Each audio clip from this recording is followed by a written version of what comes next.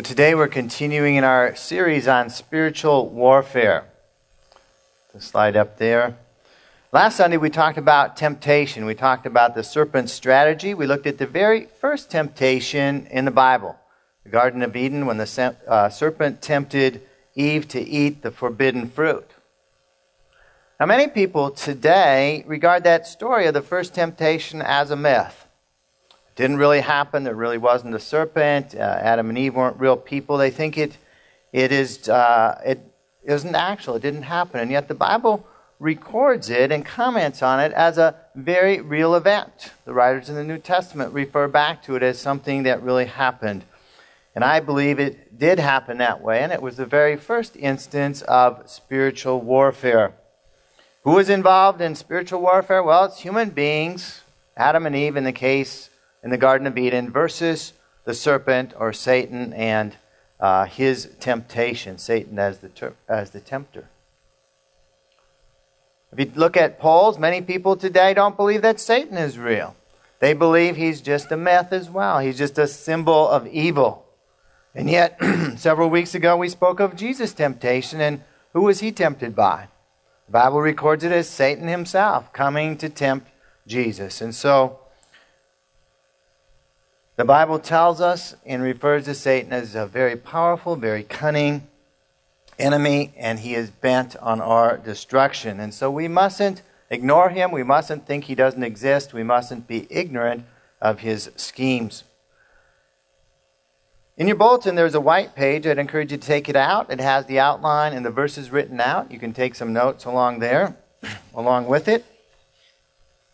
And tonight, at least the Sunday night group, will be looking at the study questions on the back in our discussion. 2 Corinthians 2:11 says, "In order that Satan might not outwit us, for we are not unaware of his schemes." I realize that's not a full sentence, but we don't have time to get into the whole passage. But in other words, what we can gather from that verse is that if we're not aware of Satan's schemes, we don't think he's real, if we don't know the way he tries to tempt us, we can be outwitted by him. He can pull the wool over our eyes. He can cause us to fall into temptation.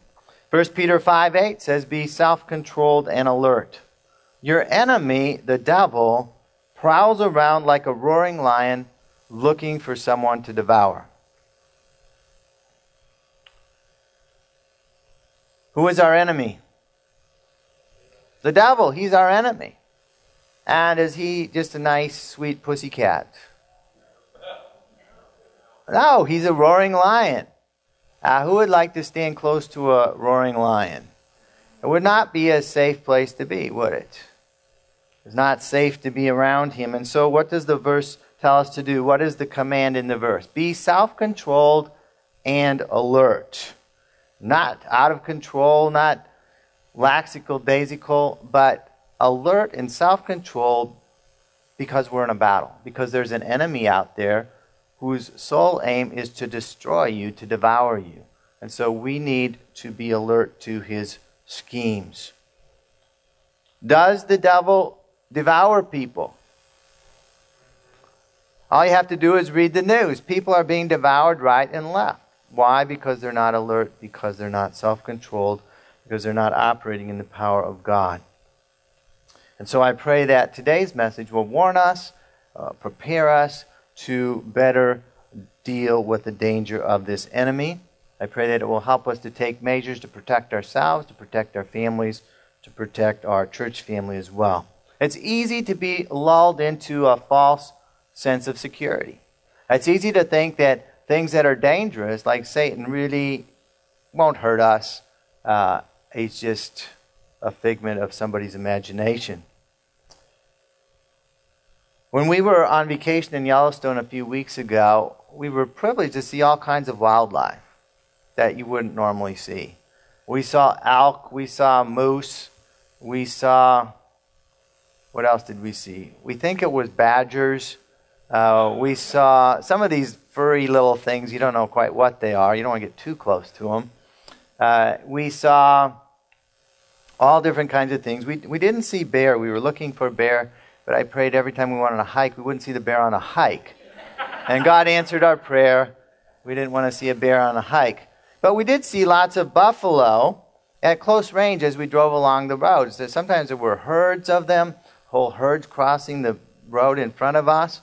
On one occasion, one particular day, we saw a lone buffalo quite close to the road. And so we pulled over, get a little better look, and a lot of other people pulled over to get a look. We were in the car looking at this buffalo. Horns on his head, big guy, they're pretty big. And we saw people start to get out of their cars to get a little closer to see this buffalo and to take some pictures. One guy in particular caught our attention, and one young man got about 20 feet away from the buffalo, turned his back on the buffalo. What was he doing? Yeah, okay, take a selfie. And, he was pretty close. Well, that was, daring of him. So this guy, 20 feet away, starts backing up closer to the buffalo. And he got about 10 feet away, and he puts the phone up again, and we're watching with bated breath. And a big buffalo, stamped his feet and charged the guy. And all of a sudden, both of them disappeared behind a little hill. We couldn't see what happened and go, oh no, the guy's dead. For sure he's dead. And I'd say, and my first thought was, why didn't I have my camera out on video? But it happened. It would have gone viral. It would have been so great. But I wasn't fast enough. And then we saw, over the top of the hill, this guy running for his life. I never seen anybody run faster. He ran up the hill. He jumped in his car and sped off. He didn't want to talk to anybody. And the buffalo kind of wandered around eating some more grass. And so the buffalo must have stopped. I think the buffalo could have made him toast, but he must have stopped. He just you're invading my space, get away. And the guy got away. And so that buffalo, he was not a nice, gentle, soft little fuzzy animal that posed for selfies. He was a dangerous beast, He is a wild animal. And that young man was not very alert, a little out of control. The guidelines in the park say stay 25 yards away from any buffalo. And it could have led to tragedy. In the same way, we mustn't play with sin. We mustn't play with temptation, thinking we're immune from danger. Some people, how close can I get to sin without falling into its clutches? How much can I do and just get to the edge of the precipice and not fall in?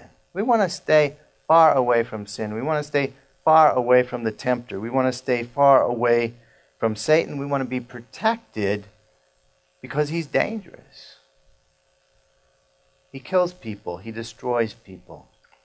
And so today our message is the armor of God.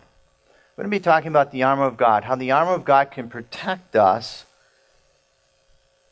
And in order for the armor to protect us, we need to put it on every day. A believer is not automatically protected from Satan. We cannot stand up to him in our own strength, in our own power. We'll look at a passage in Ephesians 6, verse 10. It says, finally, be strong in the Lord and in his mighty power. Now, is this verse a statement or a command? It's a command. We need to sometimes be careful when we read the Bible. Some things are statements, that this is true, and other things are commands. And a command can be obeyed or ignored. And so we want to obey God's commands. A more literal rendering of the Greek here would be empowered in the Lord and in the strength of his might. Seek the Lord's power in your life because we need the Lord's power in order to stand against a very powerful and cunning foe.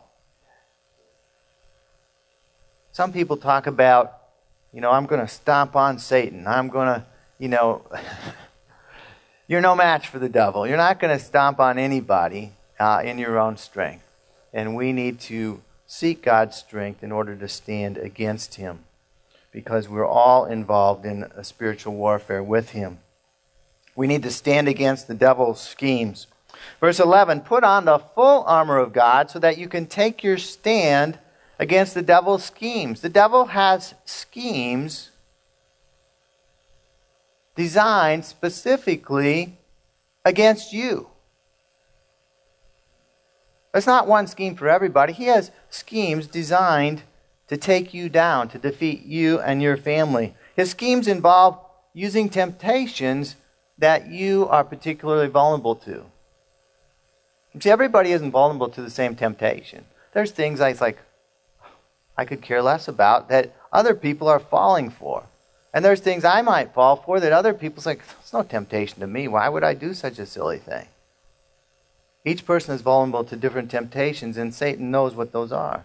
He knows how to accuse you in different areas so that you feel defeated. He has plans to deceive you in areas where your understanding of God's word is weak, or you misunderstand God's word. And he's going to attack you in those areas. His schemes involve driving wedges between spouses and marriages. He has schemes to divide parents from children. He has schemes to cause disagreements between believers in churches. He wants to divide. He wants to destroy. And how can we stand against these schemes? By putting on the full armor of God. We're going to be talking more about how to do that in a minute. Our battle is against evil spiritual forces. Verse 12.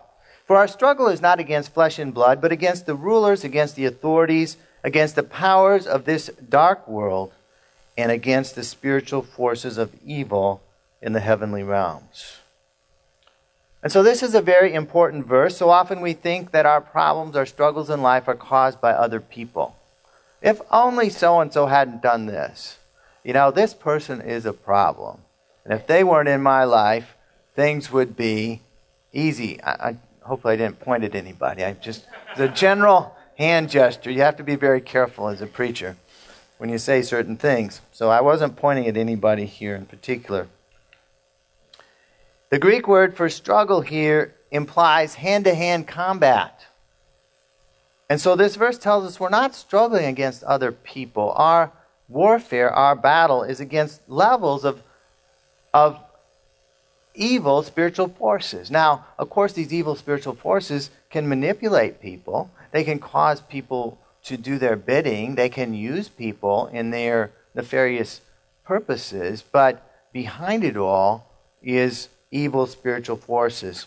Satan is not omnipresent as God is, and so he uses evil spiritual forces to carry out his scheme. He has a whole array of reporting evil army, with different ranks, and that's what's referred to here. He has demons that oppress and possess people. He has other evil powers over the demons. The Bible talks about evil forces, evil powers over cities, over nations, and these all report to Satan, and he uses all these things. And that is what we're struggling against as believers. And so what is the first thing that we must do in the battle? It's to put on God's armor.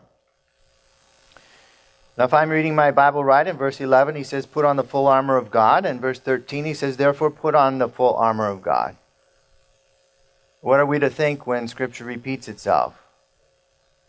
It's important. It's being emphasized. It's a command. Therefore, verse 13, put on the full armor of God so that when the day of evil comes, you may be able to stand your ground, and after you have done everything, to stand. A little repetition there too, isn't it? And so the full armor of God is not just armor that God supplies to us. It's the armor that God himself wears in battle. Isaiah 59 verse 12 speaks of the Lord putting on the breastplate of righteousness and the helmet of salvation. And so we are putting on the very armor of God to protect us against the devil's schemes and battle tactics so that we can be strong in the Lord. Notice that in verse 13, you might want to underline the little word when, so that when the day of evil comes, it's not if the day of evil comes. The day of evil is going to come into your life. What's the day of evil? The day of evil is a day when Satan really attacks you. Now, there's a certain sense he attacks you every day, but who knows, some days are worse than others. The days of evil come to us from time to time when the devil really attacks us, really attacks our family. And so this full armor needs to be put on, do we put the armor on when we realize the day of evil is happening? We should be prepared. We should have the armor on so when the evil attacks, we are ready. We are in a battle with evil, and so we must be prepared. So what is the goal of putting on the armor of God? In verse 11, again it says, back to verse 11, so that you can take your stand against the devil's tactics. In verse 13, it says you may be able to stand your ground after you've done everything to stand. And so we put the armor on so that we can stand. What does that mean? Well, what's the opposite of standing? Falling. Oh, who falls? The wounded soldier, right? The soldier that doesn't have the armor on, the enemy gets him and he falls. God doesn't want us to fall. He wants us to stand. What's another way that we may not stand? Well, a soldier who runs from the enemy is not standing his ground, is he? A soldier that runs in fear. God wants us to have courage to stand our ground, to hold our position. A soldier who stands his ground is not afraid to let his light shine. He's not afraid to do battle for his commander-in-chief. He's not afraid to tell others about the one that he serves. In our case would be the Lord Jesus Christ. And so God wants us to have courage to stand our ground as we put on this full armor of God. So how do we put on God's armor?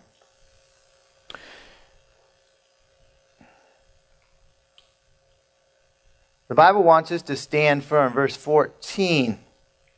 Stand firm then. How many times have we been commanded to stand now? And nobody can count, huh? Let's see. 1, 2, 3, 4. This is the fourth time already in 4 verses. To stand firm. So we're going to look at it briefly at each piece of armor and understand what it is and how to put it on. The first thing is to put on the belt of truth, and generally speaking, the order of putting this armor on, I'm told, is the order that a Roman soldier would put on his armor. Stand firm then with the belt of truth buckled around your waist. And so the belt for the Roman soldier was a leather apron-like thing that secured the soldier's tunic in place, was a place that he could hang his sword from. It kind of tied everything together, and so the belt of truth speaks of integrity. It speaks of honest character in our lives. It speaks of us speaking truthfully, not lying, not deceiving people, speaking the truth of God's word. It speaks of our words matching our actions, not saying one thing and doing another. To put on the belt of truth is to put off hypocrisy, to put off deception, to put off all forms of lying, to speak the truth in love. If we don't have that belt of truth on, then everything else is not going to work. Satan's going to have an opening to attack us. So the belt of truth. Next is the breastplate of righteousness, or as I call it, the breastplate of righteous conduct.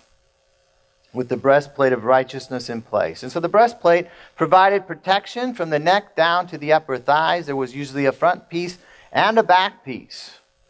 And it protected all the vital organs. I believe the breastplate of righteousness refers to righteous conduct, of doing the things that Jesus would have us do, of living our lives according to the Word of God. Now, if you are living righteously, if you are doing the things that God commands you to do, are you going to have time to do the wrong things? No. I mean, sometimes it's not just saying, no, I'm not going to do this, no, I'm not going to do that. It's let's start doing the right things, and we won't have time or energy to do the wrong things. And so the opposite of righteous conduct is unrighteous conduct, which is sin. And sin opens the door for the enemy to attack us. We are vulnerable to him. And so as I mentioned, the best defense is a good offense. If we're doing the right things, we won't be doing the wrong things. If we're pursuing righteousness, we're going to be running from unrighteousness. So putting on the breastplate of righteous conduct. And then for our feet, we need boots or sandals ready to go. Verse 15. and with your feet fitted with the readiness that comes from the gospel of peace. And so the Roman soldiers wore hobnailed sandals. They had kind of cleat-like studs underneath that dug into the ground so that when they were fighting in hand-to-hand combat, their feet wouldn't slip. They had a firm footing. And so to put on boots is to be steadfast in the gospel of peace. That is the anchor. The gospel, the good news of Jesus Christ, is the anchor. It's the thing that we stand on. I mean, if we're waffling on what the gospel is, then we're on very shaky ground. We need to have our feet firmly planted and be ready to both speak of and to stand firm on the gospel, planted on the rock of Jesus Christ, our firm foundation. Next is the shield of faith, verse 16. In addition to all this, take up the shield of faith with which you can quench the flaming arrows of the evil one. Now the Roman shield was very large. And sometimes we think of a shield as a little round thing, like this. But the Roman shield was 2.5 feet wide by 4 feet high. I would just about disappear behind it. And it would be a good shield for me. It was made of layers of wood, bronze, and ox hide. And in battle, it's a rectangular shield. It could be put side by side, and it would be an impenetrable wall. They could be, as if everybody put their shield up in front. They could be raised over the head, providing a roof that protected from enemy arrows raining down upon them as well. And nothing could get through when the soldiers cooperated and put their shields up together. Before battle, the shield was soaked in water, and in particular that ox hide would become wet, because in ancient warfare they often shot flaming arrows. And is it a good thing if your shield is on fire? It's like, probably not, you see. And so the shield was soaked in water so that when this flaming arrow hit it, the water would quench the flame and it would go out and would not be a threat. And so to take up the shield of faith is to be strong in your faith. It's to be resisting the doubt of every kind that may come your way. It's to be joined with other believers in the church family, so that you can resist Satan together, that our shields can form a wall of protection. And are you going to encounter the flaming arrows of the evil one? We all do, probably every day. What are the flaming arrows of the evil one? It could be all kinds of attacks. It could be all kinds of temptations that he's shooting at us, hoping there's a chink in our armor, hoping we're not alert, we're not self-controlled, we haven't put our armor on, and if we allow those to hit us, severe damage can happen. But our shield of faith, our faith in God, can protect us as we put and take up that piece of armor. Next is the helmet of salvation. It says, take the helmet of salvation, verse 17. The helmet of salvation protects our minds, protects our heads. Your head can be vulnerable. Soldiers wear helmets. It's a critical part of the armor. It refers to our hope and assurance of final salvation, that we believe God's going to help us make it through. It also refers to salvation in a particular battle, in a particular attack. God saved me, I'm being attacked today. I put on that helmet of salvation. You are the only one that can save me. You are the only one who can protect me. And finally, we take up the sword of the Spirit, verse 17, the sword of the Spirit, which is the Word of God. So now we get to the first offensive weapon, right? Everything else is defensive armor. Here we take up the sword of the Spirit. There are different words for sword. They had different types of swords. This is a short dagger about 12 to 14 inches long. It's not this big, broadsword or something. It's a short dagger that's used in hand-to-hand combat when you're fighting one other guy one-on-one. Now notice it's the Spirit sword. It's the Word of God.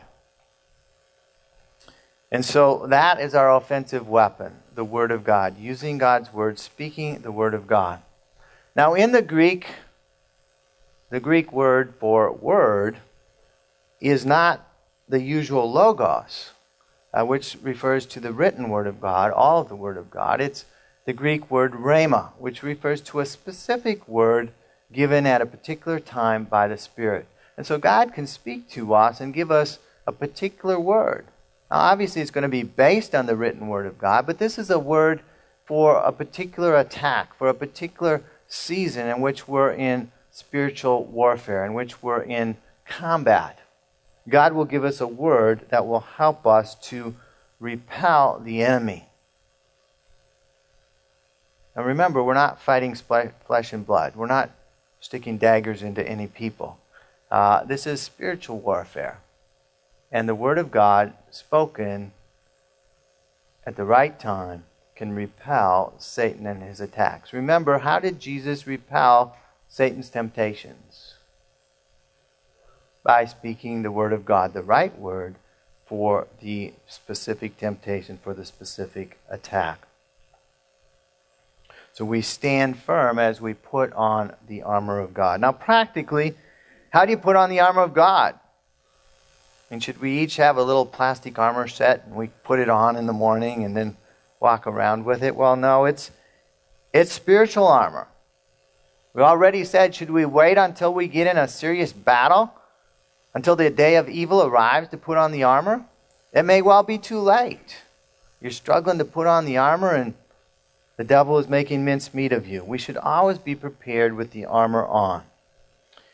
And I believe that's what this passage is saying, to be alert, to be self-controlled, have your armor on at all times. There's often no forewarning to spiritual attacks. Have you ever been hit out of the blue by something you had no clue was going to happen? And you knew the devil was behind it. It happens. It happens to all of us from time to time. So personally, I found that taking time in the morning, in my morning time with God, is a good time to put the armor on. Now, here's how I've been doing it lately for the past number of months. In my prayer time, I simply say something like this. I say, well, today I put on the belt of truth. Say, God, help me to be truthful today. Help none of my words to be lies, none of my words to be deception, none of my words to be hypocritical words. Help me to speak the truth in everything that I say and do. And then I go on to the next piece of armor. Now, depending on the day, I may need to emphasize a particular piece of armor. I may know something's coming up, and I may need to emphasize that I need to stand firm with boots firmly planted on the Word of God. Or I may need to, we may emphasize, this Holy Spirit may tell you, today you really need to emphasize a particular piece of armor. And so I go through that each and every morning. The order of putting on the 6 pieces of armor, as I said, is the order that a soldier would put them on. After you go through it a few times, you can just remember without even looking at Ephesians 6. You put on the belt, you put on the breastplate, the shoes, you take up the shield, put on the helmet, and pick up the sword. I might add that this is another reason I recommend starting the day with God. Do you think it makes more sense to put your armor on in the morning or as you're ready to go to bed? Okay, just for all of you that like to spend your time with God at night, it's okay. Jesus did pray late at night. But it's good to be prepared for the day, is it not? So I think the time to put the armor on is in the morning when you get up so you're ready for the day. Again, God may have you put it on a different way, but it's a command. We need to figure out how to do this. It's not going to happen, and I think it's going to happen through prayer as we think about these things and we avail ourselves of what God has for us. The armor exists, we just need to put it on. And finally, we pray in the Spirit. Verse 18 says, and pray in the Spirit on all occasions with all kinds of prayers and requests. And so I believe this is the final, it's not armor, but it's the final essential ingredient to fighting the battle. It's prayer. God's Word commands us to pray in the Spirit, to pray at all times with all kinds of prayer. To pray in the Spirit is to pray empowered and directed by the Holy Spirit. It can be either praying with your spirit in an unknown language or praying with your mind in a known language. And Paul says he does it both ways. And that's how we should pray in the Spirit. What are we to pray about? We're to pray for the church. With this in mind, be alert and always keep on praying for all the saints. And so we don't just pray for ourselves, we pray for other believers in the church because they are your fellow soldiers. They are being attacked in different ways. That's one of the reasons we have prayer requests. They alert us of how people may be being attacked by the enemy so that we can stand with them and pray for them. Each of us needs prayer support of other believers. And so not only should we pray for other believers, we should also have the humility to let other people know when we are under attack. Some people, I don't want anybody to know. Well, then you're going to lack the prayer support. If it's something significant, we need to let other people know what's going on and engage the support of fellow prayer warriors. Not only are we to pray for the church, we're to pray for our witness. Verse 19, pray also for me, Paul is writing this, that whenever I open my mouth, words may be given to me so that I will fearlessly make known the mystery of the gospel. And so we're to pray for one another that we would be courageous witnesses. That's our offense. What is our offensive weapon? The sword of the Spirit, the Word of God. It's our testimony, speaking God's Word to other people that their hearts may change, that they may come to Jesus Christ. So that people may be rescued from Satan's power and ultimately saved. We pray in the Spirit. Now, what does prayer have to do with armor and spiritual warfare? Well, prayer is communication. It's our two-way radio, is it not? We communicate with our commanding officer. We make requests for strength. We make requests for reinforcement, for guidance, for direction. And so I always say prayer is two-way communication. We make our request to God and then we listen for His answer. God wants to communicate with you. We need to have ears to hear what He's saying to us. And so sometimes God will communicate with us before the battle happens. He may warn us to get ready. At other times in the midst of the battle, He may communicate with us to what to do, what to say, and what way to turn. And so prayer is communication for ourselves. It can be communication and prayer for other believers in our family or in our church family. And we're praying for others if they're under attack. And we do a fair amount of that. We also need to pray for others to go on the offensive, to witness to unsaved family members, to unsaved workmates, to unsaved neighbors, to people we know, that people might be won back from the dominion of Satan and come into the kingdom of God. And so praying in the Spirit is an essential component of utilizing the armor of God. And so fighting the battle with the evil one begins with being strong in the Lord, putting on the full armor of God on a daily basis, standing firm in God's power, communicating with Him through the Spirit, through praying in the Spirit. And our goal is to stand firm, allow God to use us to rescue others, and to win the victory with Him and with His help. This morning, if you're not sure that you're a believer, if you're not sure you're part of God's army,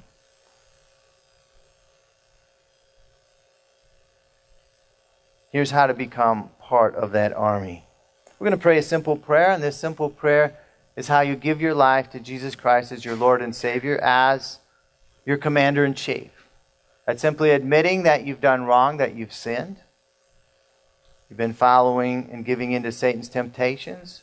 Be believing that Jesus died on the cross that your sins might be forgiven. And finally, committing your life to serving Him as your Lord and Savior. So let's bow our heads right now. If you've never prayed a prayer like this, I'd encourage you to pray along with me, or if you'd like to rededicate your life to Jesus Christ. Say something like this: Father, today I admit that I've done wrong things. I've given in to temptation. I've sinned. But I believe that Jesus came to this earth, died on the cross, took my sins upon Himself, that I might be forgiven. Please forgive me. I believe that Jesus rose from the dead and is alive today. Come into my life. I commit myself to serving you as my Lord and Savior. And for those of us who are believers, let's pray as well. Father, we thank you for your strength and for your power that's available to us in the battle that we face each and every day. Empower us, God. Make us strong. Help us to be alert. Help us to be self-controlled. Help us not to be lulled into a sense of complacency. Help us to remember to put on your armor every day and to accurately wield the sword of the Spirit, the Word of God, that we might do damage to the enemy. May we not pray out of our own desires, but may we pray for your direction in the battle. May you speak to us clearly, and may we follow your command. Even when we might want to do something different, may we always follow your word. God, we thank you, God, for the victories that are going to be won as we learn to put on your armor and stand firm on your word. In Jesus' name I pray. Amen.